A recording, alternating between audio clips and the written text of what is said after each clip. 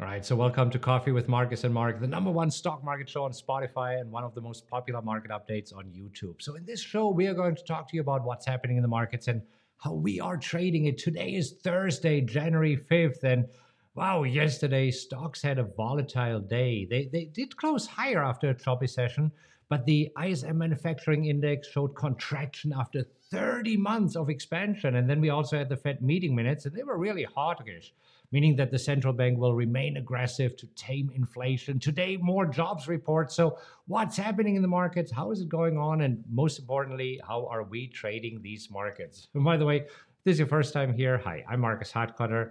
This is my head coach, Mark Hodge, and we're real traders who trade live accounts. So, therefore, we've got a lot of trading experience, and we're showing you how we trade these crazy markets. So, trust me, we know our stuff, and we're not afraid to tell you like it is. So, if you're looking for some honest insights into the fascinating world of trading, you are in the right place. And geez, Mark, we just talked about it with our mastermind members. I mean, markets just can't break out. This Santa Claus rally was just stuck in the snow. It was the Santa Claus rally was really a bust. Um, Traders trying to figure out what the heck to do. We're in a tight range. Looking at that chart, just looking at the last couple of weeks, the markets are trying to find some direction. The direction did not come from Santa, and now we're gonna see if it has to do with jobs tomorrow and what the Fed's gonna do. But today was an interesting day, jobs wise. Yeah, let's talk about jobs. Let me just bring it up here really quick. There we go. So, looking at the economic calendar, we can actually start yesterday. So we had the Joel's job openings, and they came in better than expected. But then we said, okay, it was November numbers, and this is why the markets were choppy, waiting for the Fed meeting minutes. And then the Fed meeting minutes were released, and that's where basically said, okay, we see higher rates for some time ahead. Basically, what we heard that none of the FOMC members there were dovish, meaning that they were saying, hey, maybe we should stop. Everybody says pedal to the metal. And this is where I think that is wise of the Fed. Even though it looks like we might have seen peak inflation and things are looking better on the inflation front, we still have a strong jobs market, and that's not what the Fed wants. So for them to be strong with their wording, I think that that's important.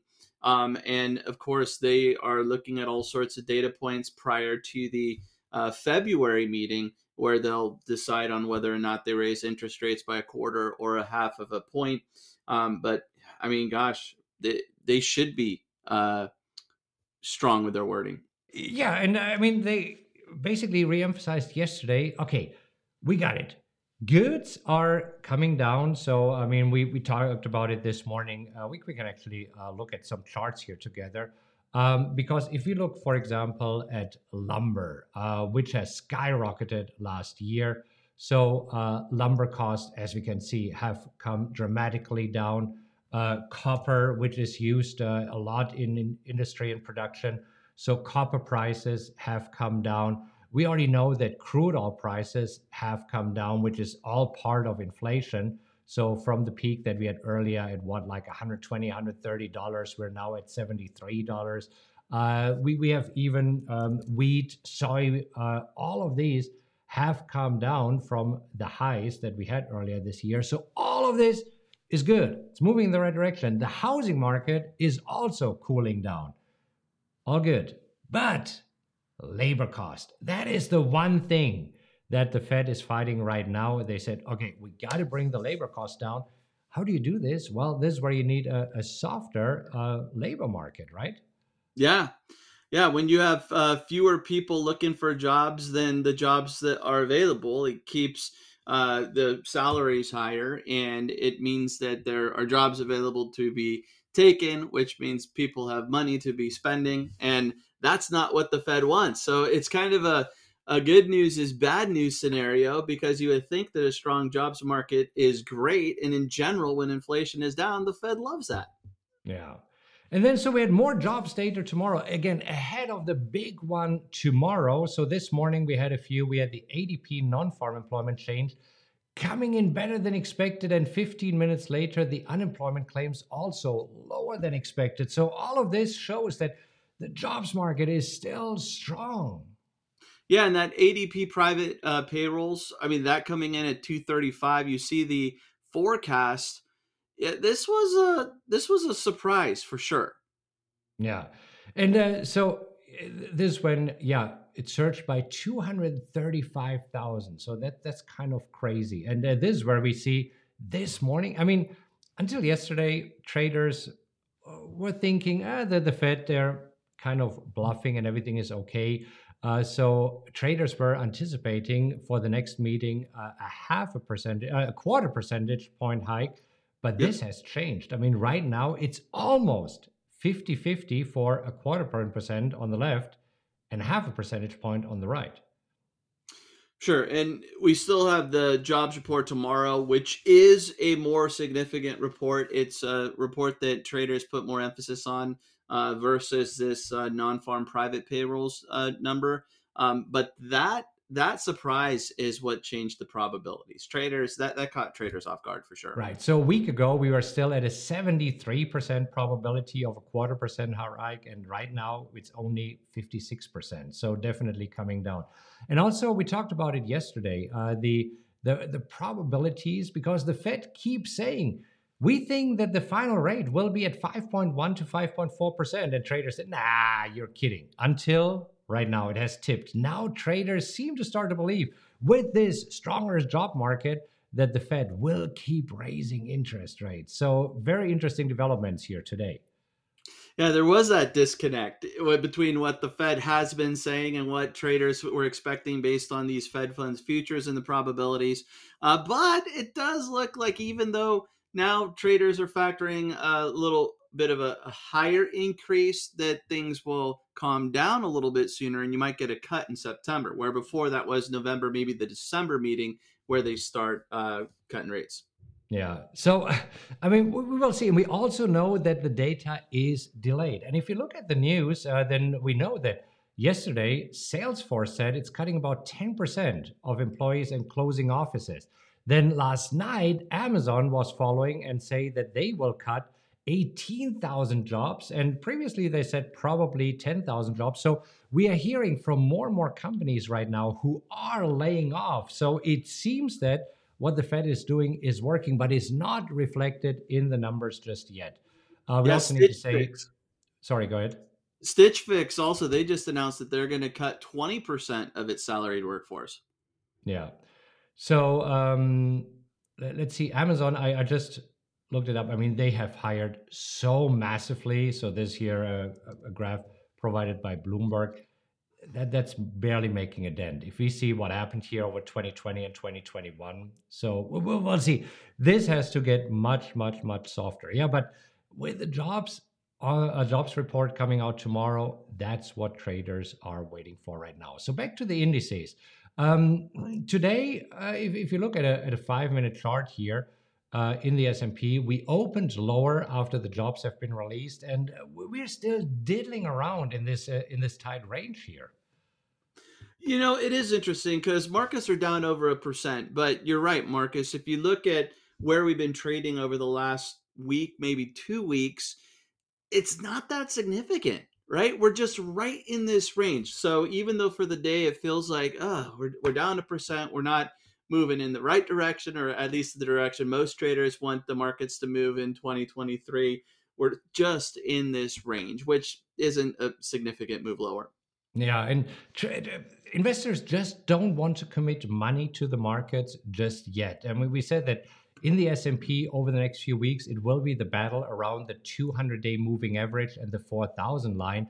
Completely different story for the Nasdaq. For the Nasdaq, it will be a story: will the Nasdaq make new lows, or will this level hold here that has been established pretty much in October? The lows here, or will we I take saw those out?